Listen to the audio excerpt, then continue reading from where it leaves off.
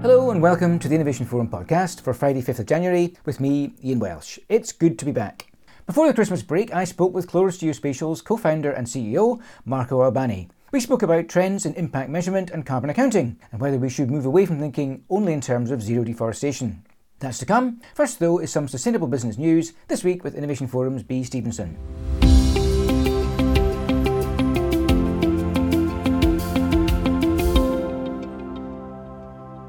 A report by UK Members of Parliament has revealed that the country's consumption patterns are causing an unsustainable impact on the global environment, particularly contributing to deforestation. Through imports of products like soya, cocoa, palm oil, beef and leather, the UK's deforestation footprint, classified by the Environmental Audit Committee as per tonne of forest-based products consumed, surpasses that of other nations including China. While the government plans to ban products from illegal deforestation in the supply chain, critics, including Client Earth, argue that this may encourage countries to legalise deforestation so as to continue the export of certain products to the UK. The report urges ministers to set a target for reducing the UK's global deforestation impact and implement a global footprint indicator. The MPs also expressed concern for Indigenous people protecting at-risk forests globally, emphasising the need for their inclusion in deforestation negotiations. The report criticises the lack of urgency in implementing measures to halt deforestation and calls on the UK to lead by example in environmental protection. The EU Parliament and Council negotiators have reached a milestone agreement on new regulations, compelling companies to incorporate human rights and environmental considerations into their management systems. The new Directive on corporate sustainability due diligence mandates companies to address their adverse impact on human rights and the environment, covering issues like child labour, slavery, labour exploitation, pollution, deforestation, and damage to ecosystems. Firms, including the financial sector, must integrate due diligence into their policies and risk management systems, outlining their approach, processes, and code of conduct.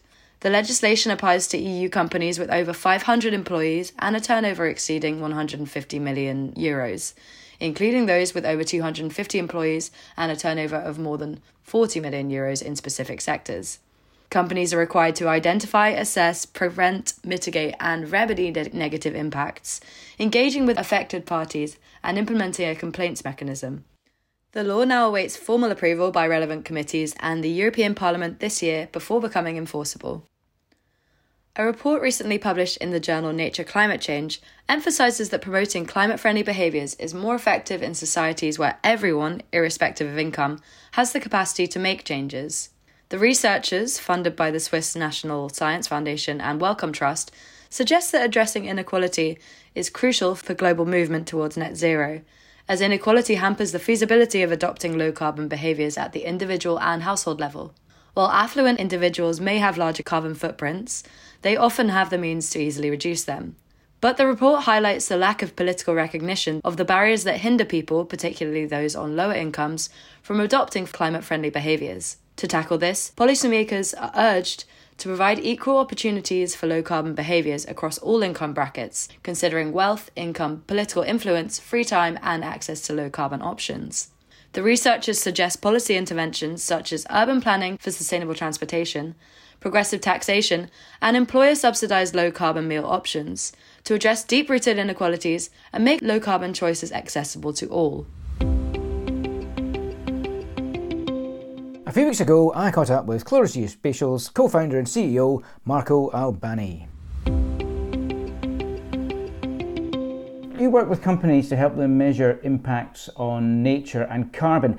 How is this area evolving and where do you see the real innovation now? I think we're in the middle of a very interesting change, which is the introduction of direct biomass measurement in the mainstream of operationalizing carbon accounting. Traditionally, carbon accounting has been done for nature, so for nature-based solution, land, what's LUCF, what is called, I think, in the COP28 and before language, so land use change and forestry, has been a combination of area measurements, so measuring the area of forest, of other land use and land covers, and then emission factors. So how much carbon gets lost or gained when things move from one land use and land cover and another. We like to say it's like Gordon Gekko's telephone. It's like the 1980s technology fundamentally. You had forest inventories and you started to have land cover classification, land use classification, initially from satellites, like the first multispectral satellites for Earth observation going space in the 1970s. And by the 1980s, you start to have these images and say, okay, great, we can map the Earth, we can map how much forest there is and how much is going away. The foresters in the past used to use aerial photography, stereoscopical photographies to estimate also the height of trees, but that's an expensive technology that cannot be done wall to wall every year. And so with satellites, we start to have this opportunity. And so this is developed through the 80s and 90s, and this becomes a bit the way of doing this, basically saying we measure the area of forest, and then we assign to that area a volume of carbon that is based on forest inventory and other measurements, but it's largely separated from the measurement of the area. Beginning in the early 2000s, so in the last 20 years, we've been this deployment of LiDAR. So LiDAR instruments can measure the height of canopy directly from airborne instruments, from UAVs, and increasingly directly from space. And so we had the ISAT mission, then we had the JEDI mission. And so we have missions of spaceborne instruments that are measuring the height of the trees, the structure of the canopy, and from this we can get direct biomass estimates from time.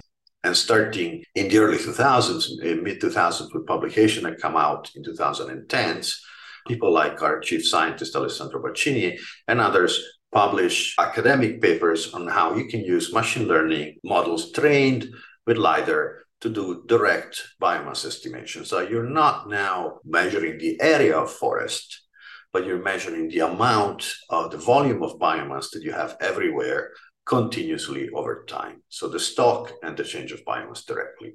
Now this, until now, was pretty much something that's, until the last 2-3 years, was something that was largely an academic pursuit for global greenhouse gas accounting, closing the gap, what was called the accounting gap between the emission, how much CO2 in the atmosphere, how much we find in the oceans, how much is in the forest, and so on. It was an academic problem with policy implication, but not operational. Didn't have operational capacity.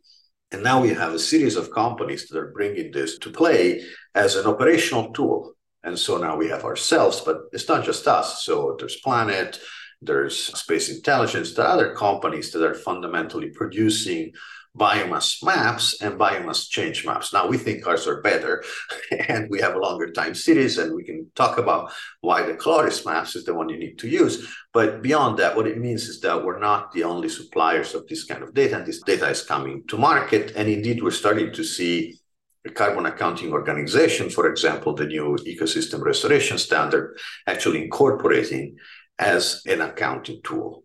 And the new Verra methodologies are starting to recognize that in the carbon markets. And there is mention of this in GHG protocol, although it's not 100% clear on how it's actually going to be incorporated. So we have this shift from this area-based view of the world to a direct biomass measurement view of the world. And do you think that this shift is being universally accepted as the way to go? Is this now best practice biomass measurement? I think it is best practice, but I don't think it's universally accepted in the sense that the forestry space has always been conservative and the carbon accounting space has always been conservative. And even recently in the latest, you can see that how much resistance, for example, there has been in the adoption of algorithmic classification of land use, land cover change events there has been in carbon accounting. And so, for example, as recently as the latest Verra methodologies, they basically require visual interpretation of images rather than directly using algorithmic assessments or computer vision to detect forest cover change. Now, funnily enough, the whole brouhaha on the quality on the voluntary carbon markets in avoided deforestation came out from people using products that are algorithmic products. So you had scientists going out, taking products like Global Forest Watch or the Maryland Global Forest Change product and saying these projects are not doing as well as they say they're doing based on this product that actually would not be considered good enough by the standard to be used in designing the project. And so you have this crazy thing in which people are using a product that the standards are saying is not good enough to tell them that the projects are not good enough. So I think we got to move into the 21st century with these things and really embrace both machine learning and algorithms for measuring carbon and events and direct measurement. These tools are out there, and they're commercially available, and they're increasingly adopted. You emphasise the need to think about weighing the trees rather than counting them. Can you just explain a bit more about that approach? Fundamentally, trees are fractal, right? We're getting into the winter in the Northern Hemisphere and Christmas seasons for those who celebrate, and there are Christmas trees in the shops that you can buy. So those are trees, right? Then there's like giant sequoia. Now, giant sequoia weighs as much as hundreds of thousands of those Christmas trees, in fact, as millions of those Christmas trees. So when you count the trees, you lose the point that trees can have very, very different dimensions. Counting things makes sense when they're kind of roughly the same. And you can expect that multiplying an average by the number of trees that you've counted will give you a good estimate of the total of what you care about, which in this case is the carbon stored, so the biomass. The problem is that that's not true for trees. Most of the biomass is stored in this few very big trees. That happens in forests everywhere. And so you have a lot of small trees, they don't matter very much, and then you have a few big trees, and they matter a lot. That's why also in carbon monitoring and measurement, it is important to understand where those bigger trees are and what happens to them, as opposed to tracking all the small ones. I mean, I guess this is part of almost a move towards not just thinking in pure zero deforestation terms. It's actually more complicated than that, isn't it? It's simpler once you embrace the complexity, in the sense that zero deforestation idea, it's an important one. And I don't think it means that we should move away, especially if we start to frame it as zero natural ecosystem conversion or zero high value ecosystem loss, because there's a bunch of other values that go beyond carbon that are embedded in that concept. But from a measurement point of view, when we're operating largely in landscapes that have been modified by humans and have a variety of conditions, what really matters from a carbon point of view is the impact that land management has on carbon storage. We constantly find that degradation accounts for a substantial amount of carbon losses in tropical landscapes. Everywhere we look at them, we find degradation. Everywhere we look at it, we find that degradation is often more than deforestation in terms of emission, or at least comparable to. And part of this has to do with how you count it, because deforestation is like an event in time. You were forest and now you're not forest anymore. But in practice, somebody shows up with a chainsaw, cuts a bunch of trees, big ones, takes them out. Then maybe there's a fire that comes in. Then eventually somebody comes with a bulldozer and clears the whole area. Unless that happens all at one time, in the most brutal direct formal land conversion, this is a process that can happen over time. But the carbon cost of this can be spread over this time. And in fact, the initial loss through high grading of very large trees can actually be, from a carbon point of view, as bad as the final clearing.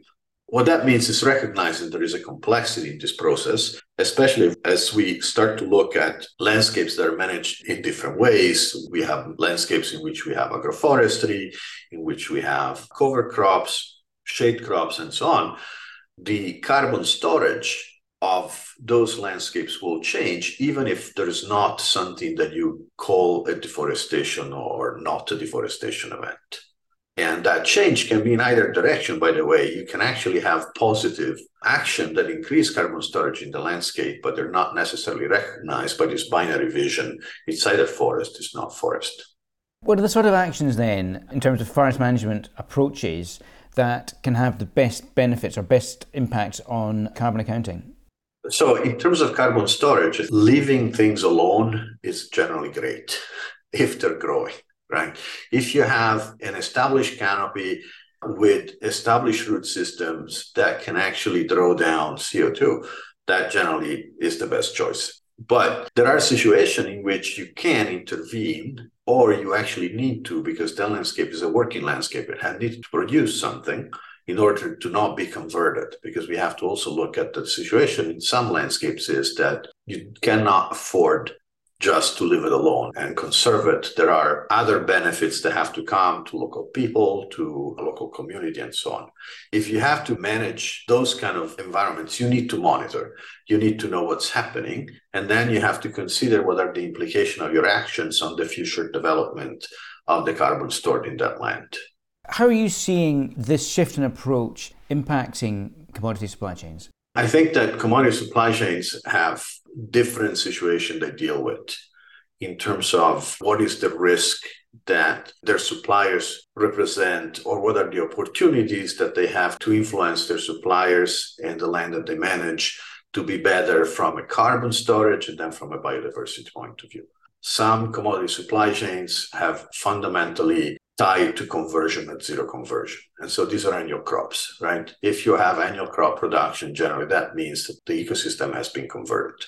And so what you're looking for is for zero conversion. That is a relatively simple problem to handle. At the other extreme, you have shade crops like coffee, where you fundamentally have the opportunity to increase carbon storage on farm while it's being managed as part of your agronomics.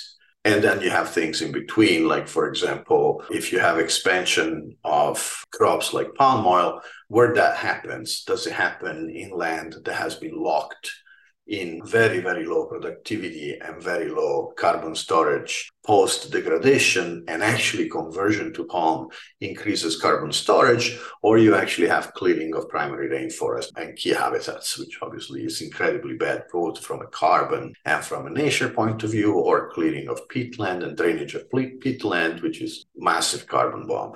Having the full accounting, moving away from like a zero deforestation as a binary concept and having a full carbon accounting of activities, I think it's incredibly important. I want to make sure that we don't lose the issue of preserving high-value ecosystems, because sometimes what carbon accounting mindset can bring is the idea is like, oh, I can swap some primary rainforest here from fast accumulating carbon in reforestation there. Now, that's not true. I mean, it's true from a carbon point of view if it does it, and you always have the long-term risk of stability on the new plantations and so on, but it doesn't do it from a biodiversity and from a natural value and from a cultural value, from a spiritual value point of view, species and so on. The need is to move both to a simpler but more full accounting of carbon, but also quickly to also bring along the biodiversity implication of what we do. And so increasingly including other ecosystem factors like species abundance and richness, species diversity, endangered species impact, and so on, into the assessment of the footprint of operations and the operational suppliers. These are not things that people haven't talked about, but to some extent, if you move away from a land use land cover view, that land use land cover view has a bunch of problems with it, but it has also the advantage sometimes of incorporating some of these other issues. And so as we move beyond to a more precise assessment of carbon impact, we also need not to lose and leave behind the assessment of the implication for the other dimensions of what we care about. How do you see this approach evolving, particularly in terms of ensuring that the nature impacts, biodiversity impacts are included in carbon accounting as we go forward? The carbon accounting is critically important and needs to become better, more accurate, more precise, but also more complete in terms of processes it sees. Like today, when we only monitor deforestation, we're not taking into account losses to degradation, we're not taking into account gains from regrowth, and so we're losing both potential negative impacts and important positive impacts that different land management practices have. That has to move forward to a fuller and more coherent picture of what is happening. At the same time, we basically need to move towards these biodiversity indicators. And I know I'm poking like a wasp nest that I don't necessarily know very much about. I'm not a biodiversity expert.